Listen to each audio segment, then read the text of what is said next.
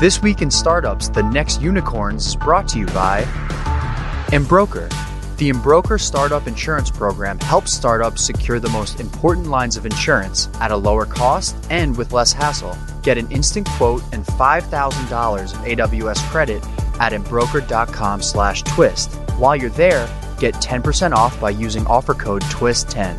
NetSuite by Oracle, the business management software that handles every aspect of your business in an easy-to-use cloud platform. Get NetSuite's free guide, 7 Key Strategies to Grow Your Profits, when you go to netsuite.com/twist. And LinkedIn. You need LinkedIn Jobs to find the right people for your business. Post a job today at linkedin.com/unicorn and get $50 off your first job post. Hey, everybody. Welcome to This Week in Startups. We're on location at Standard Cognition's first prototype store with no checkout. It's self-checkout. You may have heard of this concept before. I'm here with the founder, Jordan Fisher, and Standard Cognition's done pretty well. You guys just raised like $86 million or something at a $500 million valuation. No pressure. No pressure. No pressure. No pressure. Yeah.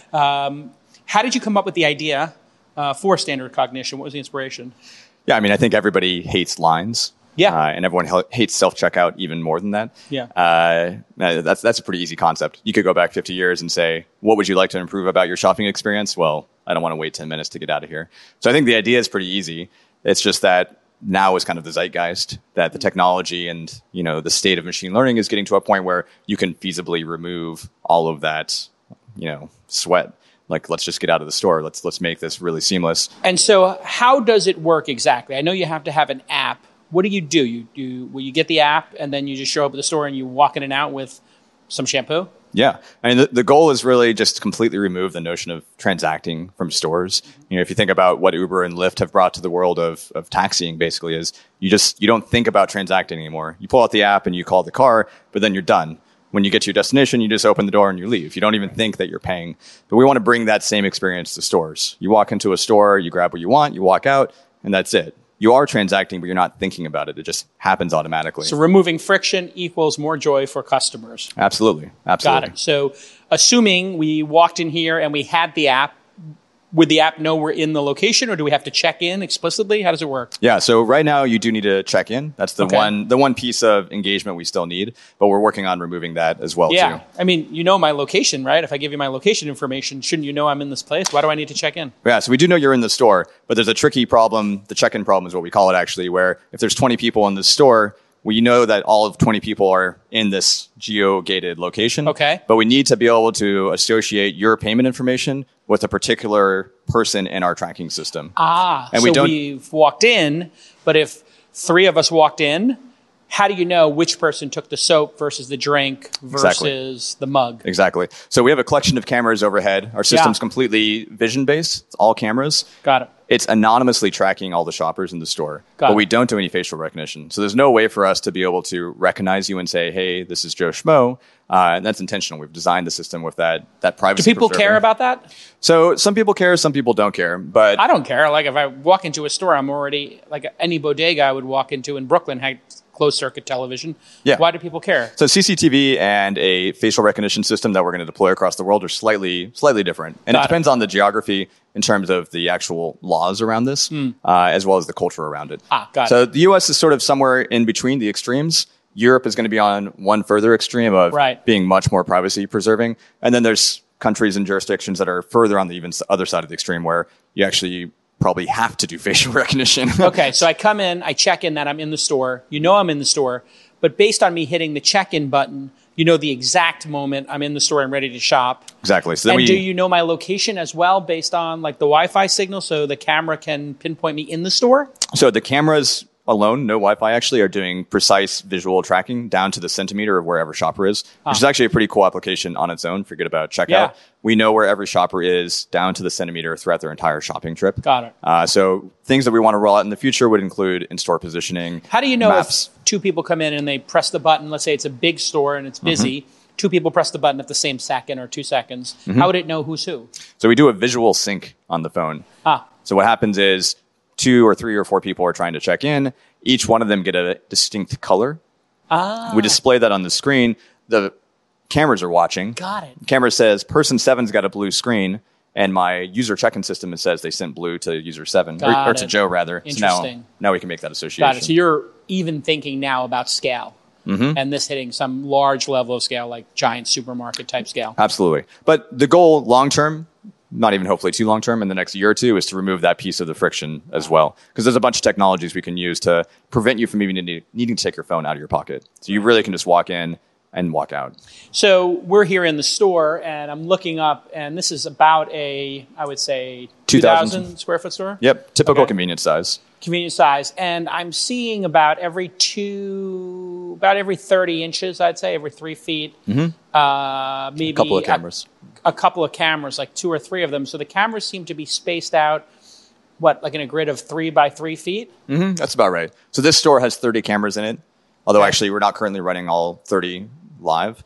But typically a 2,000 square foot would need about 30 cameras. And these are really small cameras. What type of cameras are there? Are they just standard video cameras, like security cameers? These are machine vision cameras, but yeah, they're commodity. What's the difference between a machine vision camera and Like my an drop IP. cam? Yeah.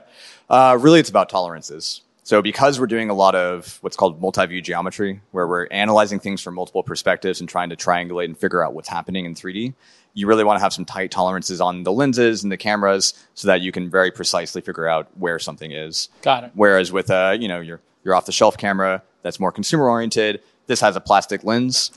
The precision and tolerance of that lens is not going to be the same as one of these lenses. And what do those cost? $1,000 each or something?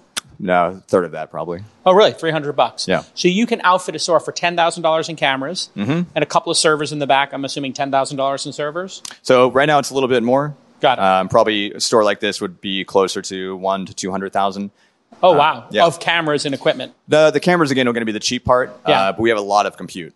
But what's great is we're riding the, Moore's Law is dead for CPUs, but it's very much For GPUs. For GPUs and for TPUs and all of the custom ASICs for deep learning. We're on this super Moore's Law curve at the moment. So we're not too worried about the cost of the compute because that'll come down drastically. So basically you take a bunch of gaming cards, a bunch of NVIDIA cards or something in the back, and each card can run what? 2 cameras, 3 cameras? Right now we can do 2 cameras on a GPU. Got it. Although we just blast it and throw a ton of GPUs at this thing. Seems completely unnecessary and awesome. Yeah. So you're down to a level of ridiculousness in terms of frame rate and understanding what's going on. Yes. I mean, the goal is throw everything we can at this. Let's get the system working. Let's get it accurate. And then we'll start scaling back the cost.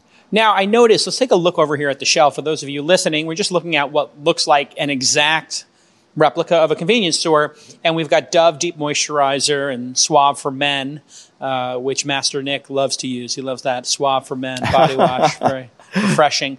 But I notice immediately that everything is stacked perfectly on the shelf.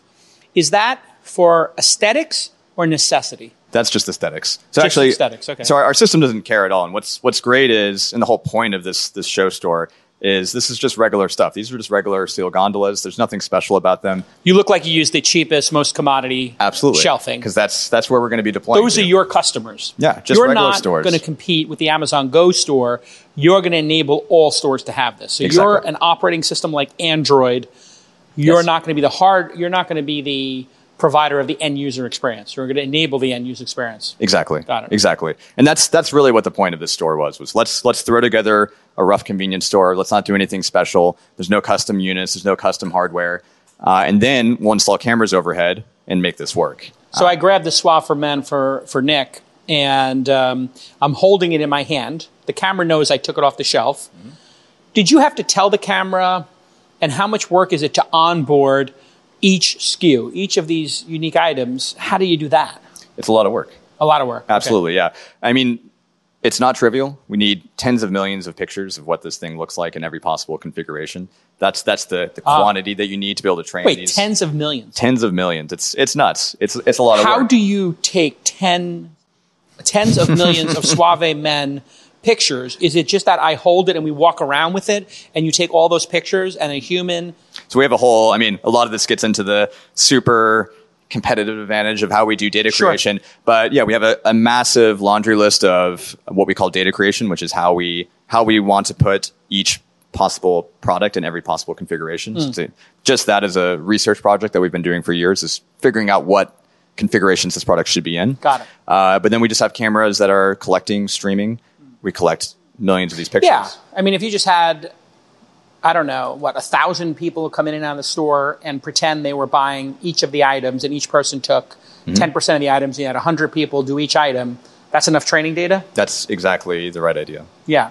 And you can send that training data to 2 human beings in Africa or India or wherever, Manila, and people get paid $1 an hour, which is probably triple what they would get in any other job, and they can just sit there, highlight it, and say, yeah, that's this. And we do a lot of clever hacking to double-blind it even? You can do a lot of double confirmation, quality assurance. Yeah. And we do a lot of clever stuff so that it's as labeled as possible even before you get to a human. Got it. I want to tell you right now about the importance of insurance for your business. It's never too soon. When you have a startup, you need to have insurance. And I know what you're saying. God, you got to deal with those brokers. God, they're a pain in the neck and they're annoying and the process takes forever. No longer. You can use Embroker, E-M-B-R-O-K-E-R, Embroker, and they will do all of this quickly and easily for you. And the Embroker Startup Program is essentially free business insurance because it comes with $5,000 in AWS credits. That's right. They will give you $5,000 in AWS credits if you do the right thing and get your insurance all set up. You can get things like D&O, that's directors and officers. Directors, your board of directors, people on your board, officers, the top 5 or 6 people in the company who could go to jail or get sued if you do stupid things or if you make a mistake or if you do everything right and some litigious person decides to sue you anyway. You have that D&O, you're covered, and you need to get D&O, and you also need E&O. What's E&O? Errors and omissions. You make an error, you made an omission, and all of a sudden, you get sued. And you know what? Sometimes you can't close a big deal or get a big-time board member if you don't have these insurance policies in place. So, you can instantly buy custom-built insurance for your startup right now and get $5,000 in AWS credits for free, even if you're already an AWS client. And you can do that by going to embroker.com/twist, EMBROKER.com/twist. And while you're there, get 10% off using the promo code TWIST10, TWIST10. This product is so elegant and so fast at getting you your insurance, I can't give it anything more than my 5-star JCal review. Go to embroker.com, embroker.com/twist. Great product, great team. All right, let's get back to this great episode. Now, one of the things I like to do, when I'm in a place is, I like to sample. So if I went into here and I opened this up, sorry, I dropped my thing here. But if I took the caramel macchiato, I open it, right? I take a quick slug, get some caffeine. Not to my liking. I put it back there, shift it back. What happens in the camera? Because you got nobody here. What happens if somebody comes in and just takes a slug? So in addition to recognizing items, we're also training our system to recognize actions. Got it. So right now, the main actions are you taking something? Are you putting something? Are you handing something to somebody else? But we're going to be training for consuming, drinking, eating. Got it. Currently, if you put something back, we take it off your virtual cart. But okay, so I got a good sip of that. You got a good sip. I got like an eighth of it, so I owe you like 20 cents. Yeah. No, but in all seriousness, people do this. This is why I don't eat at salad bars. I will not go near that after seeing those tapes in New York. Wise. I mean, it's pretty gnarly. Absolutely. No, so it's a good point. And as we train the action model to recognize consuming, then we'll just charge you for it once you consume it. Got it. So now you've bought that can. Actually, what's great is a lot of convenience stores have places to eat inside of them. So you're not even necessarily leaving the store and transacting. You're grabbing a sandwich and then you sit down and then you just start eating. So you want that. You want that ability to start charging, not at the end of the shopping trip, but live as you start consuming. So you could actually deploy this in a fast serve cafe where, let's say it was a sushi bar. This is a product that never existed in the world, but you could have a sushi chef making, I guess it did with those sushi boat restaurants, the gimmicky one when the sushi boats go around. But you could have a sushi chef put out 2 pieces of toro, 2 pieces of salmon. We walk up, grab it, eat it, and it knows who we are and just charges us for that. Yeah. Yeah. It doesn't have to be a convenience store. It doesn't have to be a regular store at all. Quick serve is a great use case. Absolutely. Yeah. Or a bar or anything like that. Barbecue situation. Barbecue, hors d'oeuvres, whatever it is. Hors d'oeuvres. Wow. That's incredible. I'm just thinking of this crazy future where you go in to a bar and there's hors d'oeuvres set up and it says, this $2 for $2 for whatever those eggs nice are. What are the pesto. deviled eggs? You grab a deviled egg and it just charges you $1 and you never even took out your wallet or thought about it. It also reduces contention at the bar because half the time you're at a bar, you're just sitting there waiting for your card, signing stuff. Walk up, grab your beer, walk out. I'm just going to grab my Pete's here because I'm starting to feel really guilty. You may as well finish it. I'm going to finish it. So setting up a store, currently $250,000. So a store this size, this one in particular, although we've already gotten that efficiency down by about a factor of 2, our goal is another 5x. Oh, you started $500K, you got down to $250. No, this was probably $250. I'm thinking the compute in the back. Got it. We're working on a few stores with partners right now that are on the scale of 2,000 square feet. That would be about half the cost. Oh, down to 125. Yep. And the software will last and the hardware, all that, 10-year life cycle or something? Yeah. So, 7, 5? Almost certainly we're going to get rid of all this hardware in the next 2 years. And it'll be in the cloud? Some will be in the cloud. A lot of it's going to end up on edge. So there's a lot of... Describe what that means for people who don't know when you say edge. Yeah. So we have all these cameras up here on the ceiling. They're dumb cameras, though. They're just pumping photons into pixels and then pushing it over into the compute. But what you really want to do is just put the compute by the pixels. So if you can get a powerful enough ASIC that's low power enough... Describe what an ASIC is. An ASIC is basically a custom chip that's designed for one specific task rather than general processing. So there's a lot of work. Google, for example, working on their TPUs, which are their... TPU. Those are their... Tensor processing units, yep. Instead of saying a CPU, which is a computer processing unit. Yep. Or a GPU. GPU, graphical processing unit. TPU is a tensor processing unit. And tensor means, that's just the brand they came up with for their machine learning? Tensor is just a fancy way of saying bigger than a matrix, basically. Which is, in deep learning world, is everything's a tensor. Got it. People like fancy words because it sounds cool. Yeah. But a TPU is one of many types of chips that different companies are working on to accelerate the deep learning workloads that we're more and more investing in. So the camera has a processing unit in it. It watches all this behavior and it says, or it's been programmed to say, instead of just sending every frame back and every pixel back and then having the GPU in the back and the CPU in the back process that, up there it says, we know a can was opened. We know a magazine was put in somebody's back pocket. Not that they're stealing it. It just could be that you have consumption, right? Right. And each camera is doing that independently, but then you still merge it together and do this global consensus building, which is, sure, this camera saw this person do this, but this camera was blocked and was a little bit confused, whereas this camera had a great perspective. So they then merge all of their perspectives together, their sort of high-level understanding of what happened. You do one final piece of analysis, which says, okay, if we're all saying this, then camera 7's probably wrong, and this person did take Coca-Cola. Got it. Because not that I was involved in any shoplifting as a youth, but there were different techniques you would use knowing even if there were cameras there. Yes. So let's talk about some edge cases. Sure. I'll give you my greatest shoplifting technique ever created. We used to steal comic books in Brooklyn. I'm sorry. A friend I knew stole comic books in Brooklyn. Only twice because it was too scary.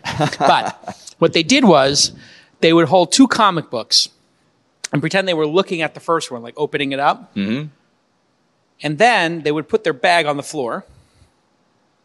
And then somebody else would stand or walk in between us. And right as they did, you'd open your hand up and let the second copy of the magazine, of the comic book fall into your grocery bag. And you'd cough. You're still holding it. You can see the drop. Sure. Would it pick it up? Would it pick that technique up asking for a friend? So we do a lot of analysis from different perspectives, not just different camera perspectives, but different ways of trying to figure out what's happening. So one example is we try to figure out what you're taking by looking at your action. Okay. So we also, 1 or 2 comic books. Right. But we also look at what's happening with the source, the shelf, for example. Oh, ground truth. Ground truth.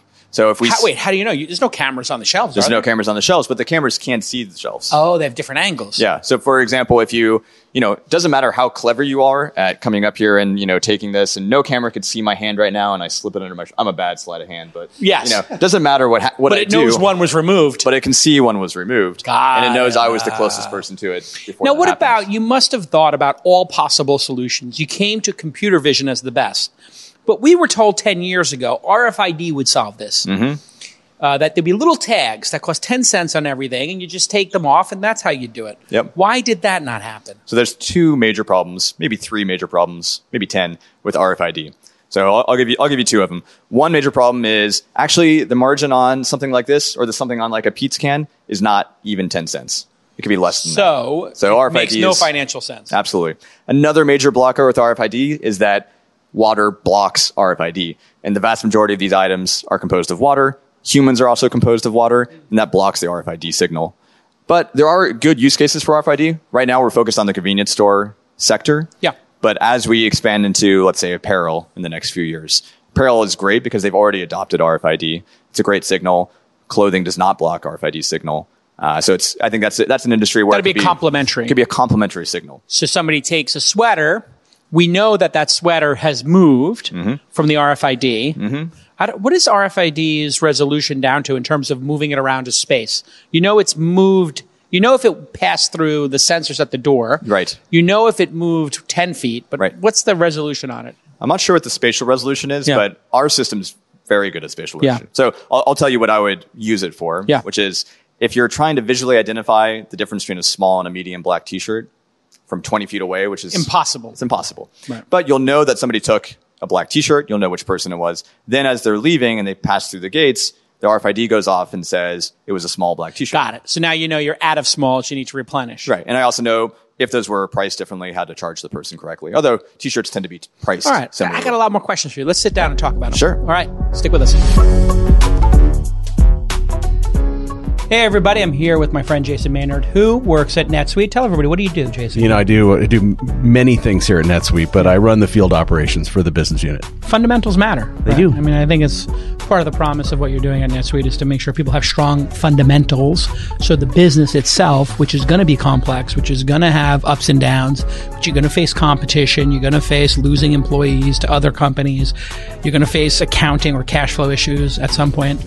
You want to have all that stuff tight.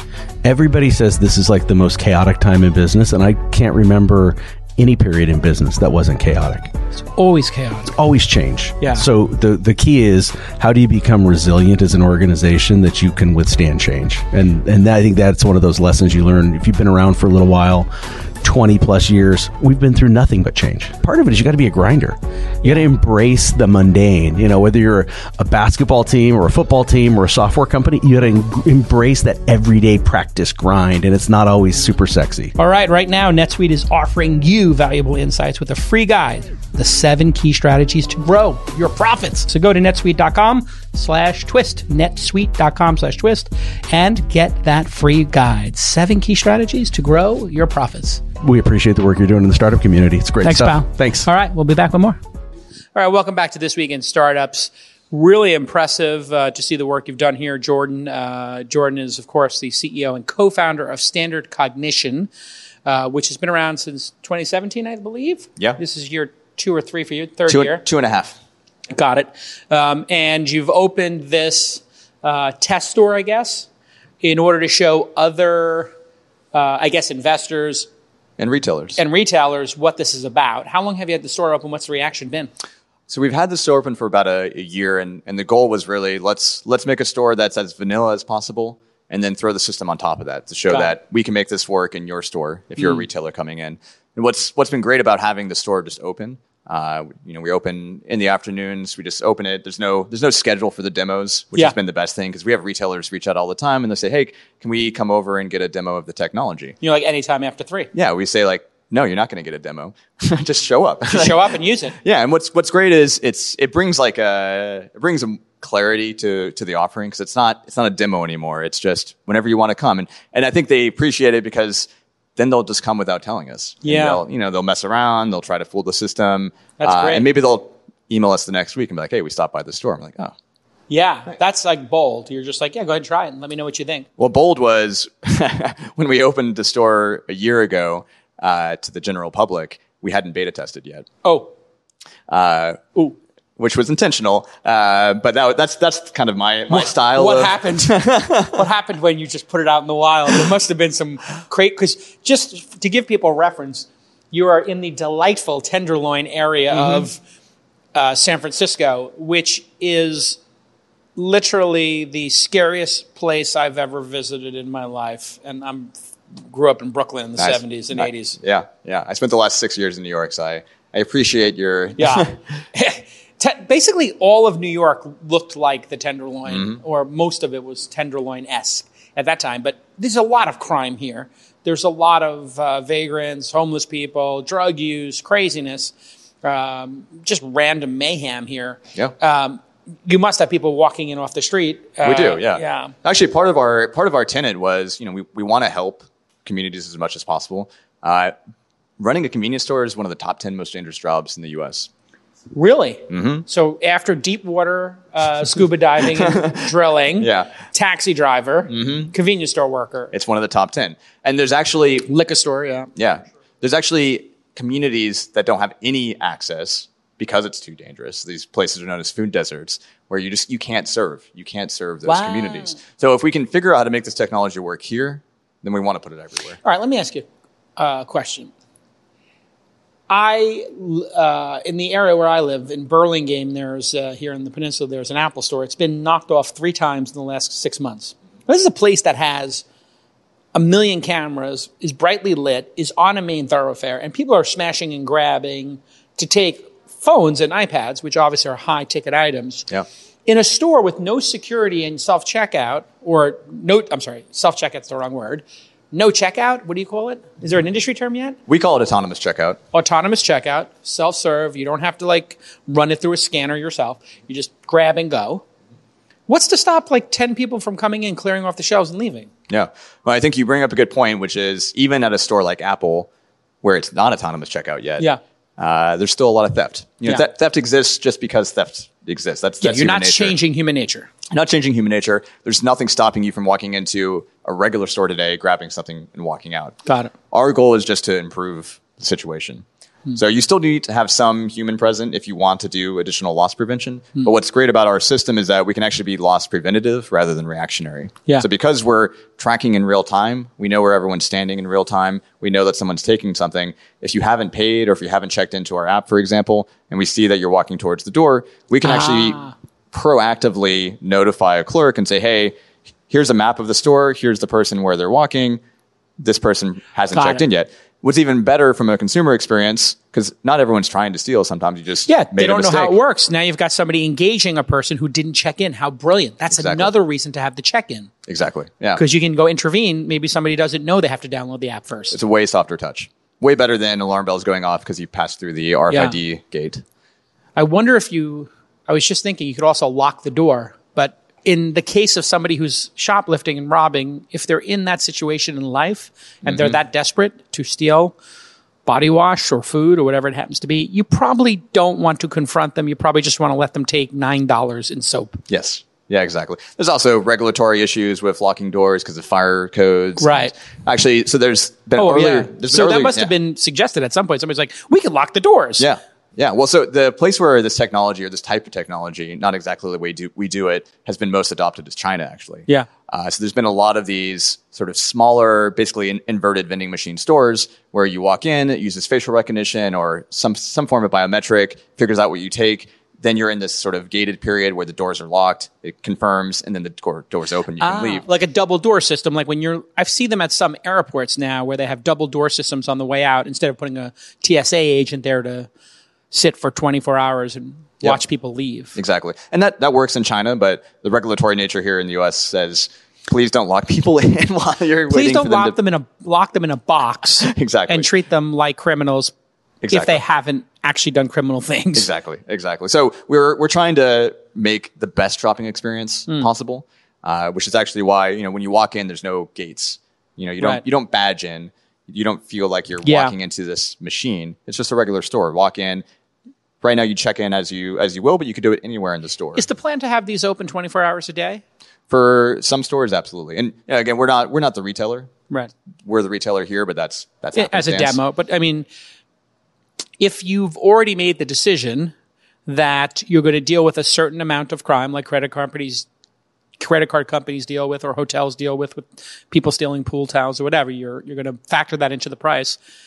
That seems to be a huge unlock as well. I mean, if your store is only open for 12 hours a day and you could open it for another 12, even if those 12 hours only incrementally add 10 or 20% to the revenue, that could be the difference between profitability and not. Yeah. It also allows you to open more stores because there's places where you'd like to reach, but you can't economically justify it. Got it. Yeah. Is the idea here that you'll be able to have smaller stores as well and maybe put these in locations that aren't stores? Yeah.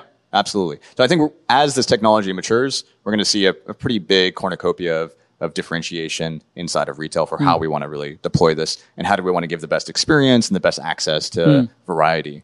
So it's going to be an exciting 5 years. How does the supermarket industrial complex look at you and what you're bringing to them? Are they confused? Are they inspired? And how do they look at it? I'm curious. Not bodegas and small mom and pop shops. I'm talking about somebody who owns 50 or 100 of these. Yeah. Are they thousands, appalled by the concept or they love it? No. So, I mean, what I've been most surprised by, and I'm not a retail guy. I didn't come from retail. Right. So this idea would not come from a retail person, to be clear. Like a retail person is not coming up with the idea for this. It's just too hard. Sure. You need fresh eyes, right? Yeah, but what's been amazing is the desire. Yeah, and it's really been phenomenal to see. And we don't do any like outbound. We don't reach out to retailers. We just kind of sit here and wait for people to reach out to us because there's a huge, insane desire to adopt this technology, and it's for a lot of reasons. It's not just about cost savings. It's also about the shopper experience and staying relevant. There's been a lot of, I don't want to say thrash, but this notion of the retail apocalypse, which is it's real. It's real, right? Yeah. But actually, more stores are opening every day than closing. So it's not that retail is having an apocalypse moment. It's just that there's been a lot of tumult. And there's been a lot of ups and downs. And some retailers are succeeding and others aren't. And I think what we've seen over the last few years is this realization in retail that you really have to keep upping your game. You have to keep giving the best and best experience to consumers. And I think retailers see that this is that next step. And especially with this forcing function that's happened with Amazon, where Amazon basically showed up and said, hey, you know what? We've been dominating e-commerce for the last decade. Now we're ready to come to the physical world. Physical retail is 10 times the size of e-commerce. It's $25 trillion. And they're ready to come tackle that. And I think that really lit a fire. Absolutely. Yeah, they were probably on a decade by decade innovation cycle. And Amazon's on a week by week, day by day innovation cycle. Yeah. But I think we're seeing almost like a leapfrog moment where retail has been slowly adopting things like apps and better in-store experiences, and that's taken years to kind of gain momentum. The pickup stuff is pretty impressive too. Yeah. But as they've been revolutionizing themselves with that mentality, suddenly autonomous checkout comes, and they're like, oh, well, that's just this better experience stuff that we're trying to work on. And it's not this like 10-year grand vision, computer vision, gee whiz stuff. It's like, no, this is just what we want for our consumers. Oh my God, LinkedIn Talent Solutions. I love this product. We use it. We got so many great team members using LinkedIn Talent Solutions. There's over 600 million members at LinkedIn. And why do they go there? Well, why do you go there? Why do I go there? The great feed, news, to make connections, to meet people, to share information, maybe to update your resume, your profile page.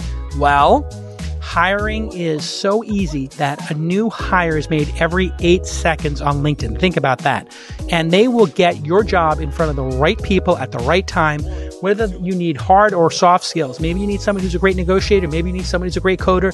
You're going to find all those people. And here is my CMO, Presh, creating a job posting for our new client success manager.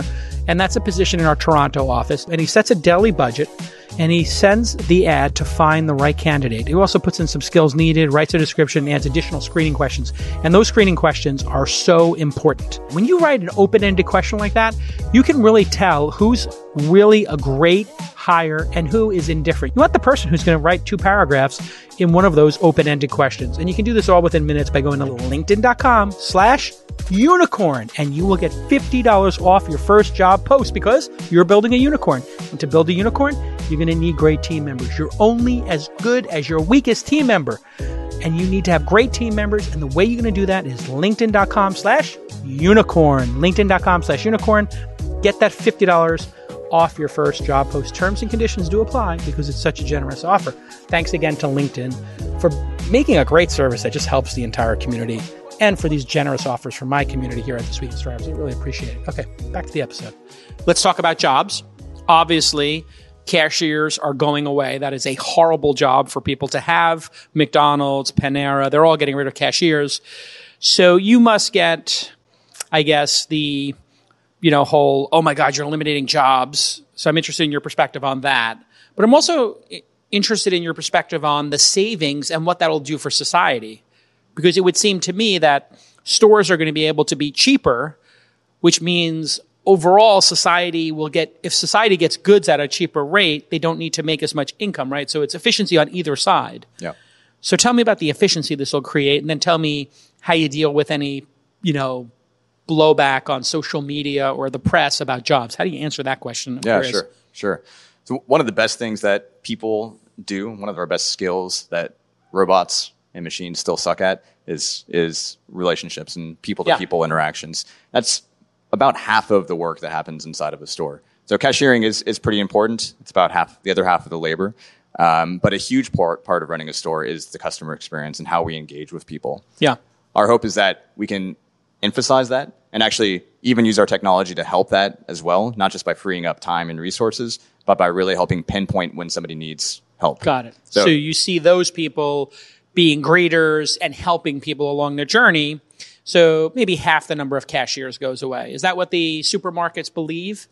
So what do they believe will happen? They won't tell us exactly what they think. Got it, yeah. But they do firmly believe in improving their experience.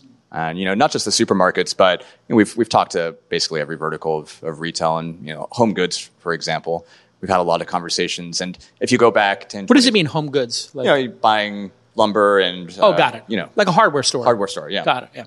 So you go back 10, 20, 30 years, and you might have had a real carpenter inside of that store, and you're going in and talking about your home project, and they're really going to bring an incredible amount of expertise to help you pick out and plan the project. But as retail has gotten squeezed, as margins have gotten squeezed, they can't necessarily afford to have that same level of expertise in their store. Right. But if we can unlock a big bucket of margins... That's super interesting. So you get rid of two cashiers who are not differentiated, just smacking keys. And then all of a sudden, now you've got somebody there who does cooking classes or decor or whatever. I get these questions a lot because of Cafe X, obviously, which is adding robots to the coffee experience. It's going to eliminate some number of barista jobs, obviously. Yep. But if you lower the cost and people don't have to spend as much money, they're making it. And then just the time savings. See, one of the problems I think right now with the socialist movement in America is people don't understand the concept of efficiency. People waiting in line could be doing other things with that time. People driving cars could redeploy that time for other things like work, play, family, whatever. I wonder if there is a way to know the statistic of how much time consumers spend in line at grocery stores. Billions of hours. It's got to be billions. Billions of hours a year. Yeah. Across humanity, it's billions of hours. Yeah. And it should go to zero. It should absolutely go to zero. And it's not, it's both sides. Yeah. It's somebody who's sitting on the other side of this, going through the scanning process. And the cashiers. And machine. the cashiers. Like and then every POS is going to go away.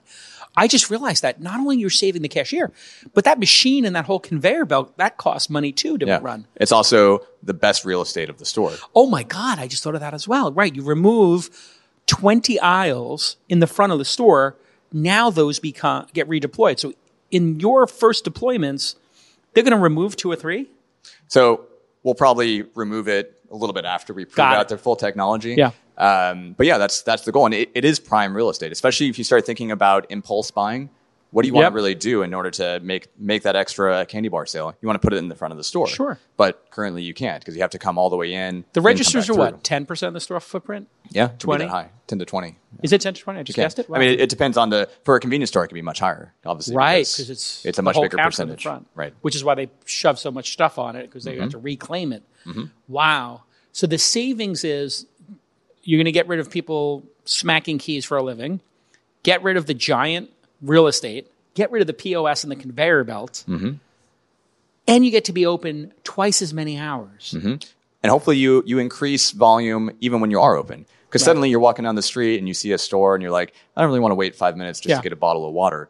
But if it takes me 20 seconds to pop in, grab something, and walk out, it's even easier than a vending machine because I don't need to fiddle around. Yeah, they call that monetary velocity. Yes. The more the money moves around, the better it is for society. Yeah, absolutely. You want people spending money. You want money to travel. I've lived on top of a grocery store in my last 3 apartments. So for like the last 6 years of my life, I've lived on top of a grocery store. You really have a fetish for this, don't you? Really? That was totally happenstance. You're actually. like talking to your broker, like, I need to be above a grocery store has that's to be. open It has to 24 be. hours Yeah. a day. Yeah. I need to just get my juice.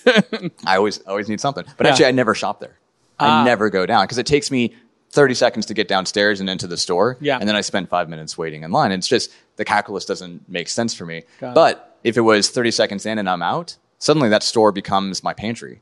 I don't even think about it as a store anymore. Yeah. It's like a shared pantry.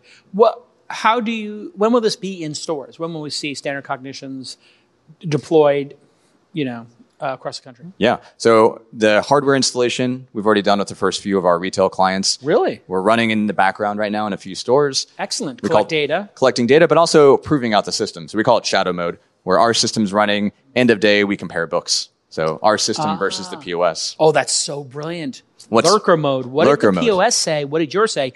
And then the delta is either your mistake or stealing. Theirs. Exactly. So in a weird way, we can be more than 100% accurate because we can actually reclaim some lost goods. Just for that reason, installing this for $100,000 or $200,000 in a store, you could even make the claim that just as an inventory and a backstop, this is better than a security system, obviously. Yeah. Actually, when we originally were an earlier company thinking about our go-to-market, we thought, well, why don't we do go-to-market with loss prevention, preventing theft, and then we'll sort of roll into the checkout experience. Why didn't you do that? When we were talking to retailers about this, they're like, yeah, we'd love the loss prevention. That sounds great, but give us the checkout. We want it right now. So the customer demand was like, hey, let's go. We're ready. They want it, absolutely. So let's talk about your competition with Amazon. And let's talk about, as a startup founder, how you deal with that. You raised this huge round, 86 million or something in the last round? Over the last 2 rounds. Over the last 2 rounds? Yeah. Now, when you raised that money, you started the company before they launched a Go store, correct? So we were sort of ideating this, before Go was launched. Got it. But then you raised money after. Before and after. Before and after. Yeah.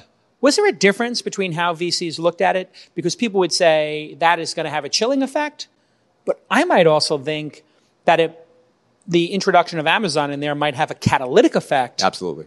So which was it? No, absolutely. For fundraising? Absolutely catalytic. And if I had been Amazon, if I'm being a Monday morning quarterback, or coach, I guess, what I would have done is I wouldn't have announced Go a year before they launched it, which is what they did. In fact, I would have had 10 or 20 or 100 of these stores ready, open them all at the same time. Yeah. Because you'd really suck out the oxygen in the room at that point. But what happened was they announced Go. That's exactly when we were just starting to really start moving. And it opened up the doors for us, not just with investors, but retailers too. Because it was really that fire that said, hey, this is coming. This is real. It's a credible technology. We haven't proven it out yet. This is years ago. We haven't proven it out yet, but it is coming. So we should be chatting. Yeah. It makes total sense to me that was the cannon, right above the, the bow, as they say, of the battleship. Yeah. Like everybody, if I'm an investor, I'm thinking, okay, this is like the iPhone comes out, like Android. Okay, every other phone maker is going to need an operating system because that app store is going to succeed. And there needs to be another operating system or app store out there to compete against this. Yeah, exactly. And, for us, I think it's a little bit easier too, because it's not a direct competition. Amazon is a retailer too. Yeah. So they're a technology provider, but they're a retailer. So there's a really uneasy relationship between the mega retailers and the non-mega retailers of the world and Amazon. It's not a friendly relationship. How big's the company now? You got 100 people, 200 people, ballpark? We just hit 100. Oh, wow. Yeah. Oh, wow. That's intense. I was about to say, you have raised a lot of money. Do you need all that money to do what you're doing? It seems like this isn't the kind of startup that needs hundreds of people, maybe 100, right? So if there's ever a big company problem, I would say this is sort of it. It's kind of like autonomous vehicles light is how I like to describe it. So basically everything that you see going on in an AV system is basically what's happening here. This is like an inverted autonomous vehicle. So that's a great way to look at it. They're looking at the entire world. You're looking at a room. In the inside of the room, yeah. And in some ways it's easier because, for example, we have higher tolerances rather. So we make a mistake, somebody gets ketchup for free. And it's like, not a big deal. Not a big deal. Car's not flipping. We can have higher latencies, et cetera. So in some ways, easier. In some ways, a lot harder, because actually we care about these really granular details. The difference between, a 12 ounce and a 16 ounce Heinz ketchup. What is that? It's not much. And you have to really be super precise. So some things are harder, some things are easier, but end to end, it's actually a very similar system. So the degree of complexity with the hardware and the sensors up through all the machine vision systems and cascading into each other, it's quite complicated. So having more people would be great. I would love to have 1,000 people. Yeah. But we're I see scrappy. You have the bags here, the standard Cognition, like grocery bags, those canvas ones that everybody uses now to save the environment. Do they play a role in this? Like I would think if you standardize that bag and you said, hey, when you're shopping here, please use this bag and you can have it. That would give you the ability to say it's being dropped into the bag and the bag, and you could make the bag's design in some way really easy and standardized for the cameras. Did you do that, or did you consider that? No, actually. So we want to encourage people to shop as easily as possible. So you walk in without a bag because you're just going to grab a bottle of water. You're going to grab a sandwich. You walk in without a bag, put it into your jacket. That's it. No problem. Yeah. You don't need to have a bag. Just put it in your pocket. Yeah. It's going to be a great feeling for a kid from Brooklyn to come here and put 8 things in their pocket and not risk getting arrested. It's actually going to work. And does the app tell you your running total as you take things off the shelf? So right now, you don't get your receipt till after you leave the store. Got it. But over time, we want to push down that so that as you're live shopping, you can start seeing your receipt in real time. That would be nice, too, because as you're putting stuff in your bag, you would see the running total, which, like when I was on a budget, I'd be sitting there trying to calculate my bill because I had a certain amount of cash on me. And, it's really embarrassing when you get to the thing and you're like, oh, you know what? I've only got $80 on me. It's 87. Take these 3 things back. And I'm like playing Price is Right, handing stuff back to the person. You can deliver a ton of more value, too, if you're at that level of real time where you can say, I know what you're holding. I know that it's got, let's say lactose in it, and you told me that you're lactose intolerant. You probably don't want to buy what you're holding right now. Oh, wow. That's interesting, too. Yeah. And then delivery playing any role in this? Yeah, I think there's a really interesting overlap with delivery. So this is kind of that direction of having lots of smaller stores. Kind of, can we really push into the last half mile of not just delivery, but just having a distribution center where people can come shop? And what we're seeing right now with delivery is we need to start creating all these depots, and they're calling them dark. They're dark warehouses, basically, or dark stores. But if you have autonomous checkout, why even make a dark store? Just have a lit store. And it serves as a delivery depot for your last mile zip. But you can also have people just walk in and keep shopping. I'm curious what Walmart thinks of all this, because Walmart seems to be, the one who loses most as Amazon succeeds. They're the most paranoid. Do you have a relationship with them yet? And how do they look at this concept? So we can't tell you specifically who we're chatting with, but they've made some announcements in this direction. Oh, okay. So they're certainly aware. And I think you're absolutely right. They're going to make motions here. They're going to keep pushing. And actually, honestly, what would be best for me and our company and the industry would be to have Amazon and Walmart pushing this. Because if they're adopting it and if they're making waves and they're pushing it out really quickly, then the rest of the world has to have it. It seemed to me that Walmart would be really smart for Walmart to invest in your company and use it, and then have the upside of all the other stores using it to create a block against the Amazon, Whole Foods. The Whole Foods acquisition must have been... It's a good day for us. Good day for you, yeah. Because now you're like, okay, Walmart, if Whole Foods has this technology, they have Amazon Go stores, but they haven't put it into Whole Foods yet. Yeah, so the way that Amazon works, it's a much more, and actually a lot of our competitors too in the startup space, because there's been a few that have popped up over the last few years. It's a very sensor-heavy system. So it's not just cameras, it's sensors all throughout all the shelves. Oh, right. So they have the weight where they knew something got moved. Exactly. So you have to have these custom shelving units. It's much more expensive and laborious and a lot more operationally intense to retrofit. Let's say you have 10,000 stores. You have to go in and rip out all those shelves and redeploy. Yeah. So it's a lot more intensive, which is why you've seen that Amazon hasn't actually deployed the Go technology to Whole Foods. Not yet. Got it. So we're a little bit ahead in terms of our technology being more flexible than Amazon. Of course, they're more ahead in terms of deploying this to their Go locations. But I assume they're going to catch up. They're going to figure out how to deploy this to Whole Foods. Yeah, I'm curious why they even called it Amazon Go when they could have called it Whole Foods Go. They should just be doing micro Whole Foods. Yeah.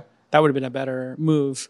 What about doing fresh food and that kind of stuff, people are going to be taking olives or things you have to weigh. How do you think about that? Because that seems to be a big part of the puzzle too. I buy 10 bananas, I have to weigh them. How does that work? That edge case. So in terms of fresh foods just by themselves, we can visually identify it just as well as any other CPG, consumer packaged goods. So if you're charging $1 for a cantaloupe, no problem. No problem, exactly. If there's a weighted component, then we have to start adding an additional sensor. Got it. Or the shopper weighs the item, we tie into the scale and we say, okay, we know it's a cantaloupe, we know it's 1 pound, here's how much it's going to cost. Right. But we'll definitely need to have some additional integration with scales. Yeah, it'd be simpler to just change it and pre-wrap them and just be like, here's like, yes, everything's pre-wrapped. That's our well, I mean, we're definitely targeting particular verticals of retail that are a little bit easier. They don't have all those difficulties. CPG, yeah. But there are grocery stores that are by unit, even for the fresh foods. So we'll probably be deploying there first. And how did your time at the SEC influence all this? I'm obsessed with the SEC because I always tell my founders, like, please don't make any claims when you're raising money that are bending the truth, let alone massaging the truth, let alone lying. Yeah. Because they know that lying's wrong, but boy, do people sometimes massage. And I'm like, the SEC has a term for that. It's called securities fraud. Yeah. You're selling a security and you're bending the truth. And part of startups is to be hopeful and present the biggest picture. I'm curious how when your time in the SEC sort of impacts how you think about private company funding and how you think about that issue of the optimism of founders and their spinning stories to kind of tell themselves in the world versus the reality of the SEC's job every day. Yeah. One, the SEC is a fascinating place. Incredibly smart people. So I wouldn't... Principled too, right? Like if you go work there, you have to be a principled person because you could make more money in the private sector. Oh, absolutely. So what you see a lot of, which is fascinating for me, is the good side of the revolving door, which is a lot of people come off of Wall Street and they go to the SEC. Maybe they've had their fill, they've made enough money to retire. Now they want to spend 10 years just doing good civic duty. Which is fascinating to see. That's wild. People. I could see the other way, but the other way also can be super positive too, which is you have a lawyer coming in and eventually they want to go end up being general counsel for such and such, right? Yeah. And one of the best things they can put on their resume is that they had a great litigation case against some financial firm. So you're actually, there's a lot of bad things about the revolving door, but there's good upsides too. But fascinating place. Yeah. What did you do there? So they were just starting out their quantitative group, which is really like the flip side of this quantitative revolution that happened in Wall Street itself over the last many decades. And they kind of recognized they needed to fight fire with fire. How do you regulate a quantitative market? You better have quantitative regulators. Yeah. So we were building out the machine learning infrastructure and the quantitative infrastructure for building all the models to detect fraud in these high velocity sectors of Flash Boys, all that, like just front running the market and getting those micro trades in. Exactly. I'm curious what you think after your time there of non-accredited investors and the accreditation rules. It's something I've talked a lot about. And it seems like only rich people could invest in a private company like yours. Mm-hmm. If you worked at a supermarket and you saw this technology early, you'd be like, wow, I'd love to put $100 or $1,000 into standard cognition. Yeah. Why can't civilians do that? Yeah, it's there's no easy answers. I think about this a lot, actually. And actually, in a similar vein, I was on the digital currency task force when I was at the SEC. So I saw some interesting things. That was just crazy amounts of fraud going on. Right. And, earlier on in the stock market, too, before there was a lot of regulations, go back 100 years, there's a lot of interesting ways that people were getting fleeced. Yeah. But at the flip side, the whole point of the stock market is to let an entire nation rise up together. Everyone should be able to invest in the major tech giants of the world. So it's hard to find the right balance. I certainly understand why they don't have a license. Like I teach a course on angel investing to accredited investors. I was like, well, if somebody took that course for 4 hours and passed a 20-question test, that would be more than a driver's license. Yeah. So we let people drive cars, but they, which can kill their people own lives, and right? And kill others. themselves and others, and arguably cost tens of thousands of years to do. And they can't spend the similar amount of money on stocks in private companies. Makes no sense. Yeah, I think finding that right balance is, and maybe that's a component of it. I think they got to do that. Accreditation, license. All right. Well, listen, continued success. We'll look forward to seeing the product in the market. You've got it in beta. in beta. In right shadow now. mode. In shadow mode. Lurker mode. Did you find people shoplifting in lurker mode? We have, yes. How big is shoplifting? Is it actually like, are you shocked by how many people you catch shoplifting and who? Or are you, is it just what you thought? 5% of people, 3% of people steal shit? Yeah, it's what you'd expect. Is it 1%, 3%? What do you think it is? It really depends on the retailer and the vertical, but it could be anywhere from a few percent to 7 or 8%. Depends on the vertical. What? Yeah. That's 7 pretty or crazy. 8%? And that's all in loss. So it's not necessarily just theft. Oh, but got it. so when we detect errors in the existing store, it's not just Employees. theft. It can be employees. It can be the POS. POS makes and a you mistake. go back and you do an investigation and you see the scan, but the POS didn't register the scan. Or people change the labels. That's the other move. You take Sure. the 20 ounce, you put it on the 6 ounce, boom, you get the difference. Yeah. So it's not all nefarious. There are nefarious pieces of loss, but there's also just user error. Yeah. But they all add up to a pretty substantial piece. And when will it be launched? 2020, we'll definitely be able to choose this in the wild, or is it still be in lurker mode? So hopefully we'll have our first launch over the next few months. Great. We're still shooting for 2019. But definitely 2020, you should see multiple public demonstrations of this from different retailers. All right, man. Continued success. I know it's hard work, and we appreciate you doing it. If you're a developer, designer, machine learning, Yeah. Machine learning hardcore. engineer. If you're hardcore. We like normal people too, but hardcore people are great. Well, I mean, you need hardcore computer scientists, right? Absolutely. And there just aren't enough out there. Absolutely. What do? You make them? We've trained a lot of people. Absolutely. Yeah. Absolutely. I mean, for me, I just love smart people. And if you're super passionate, you're super motivated, then you can get the job done. All right. It's usually first name at company name. You guys are standardcognition.com? Jordan at standard.ai. Standard.ai. There it is. Jordan at standard.ai. Email him what your qualifications are and why you love this idea, and maybe you get a job. All right. We'll see you all next time on This Week in Startups. Bye-bye.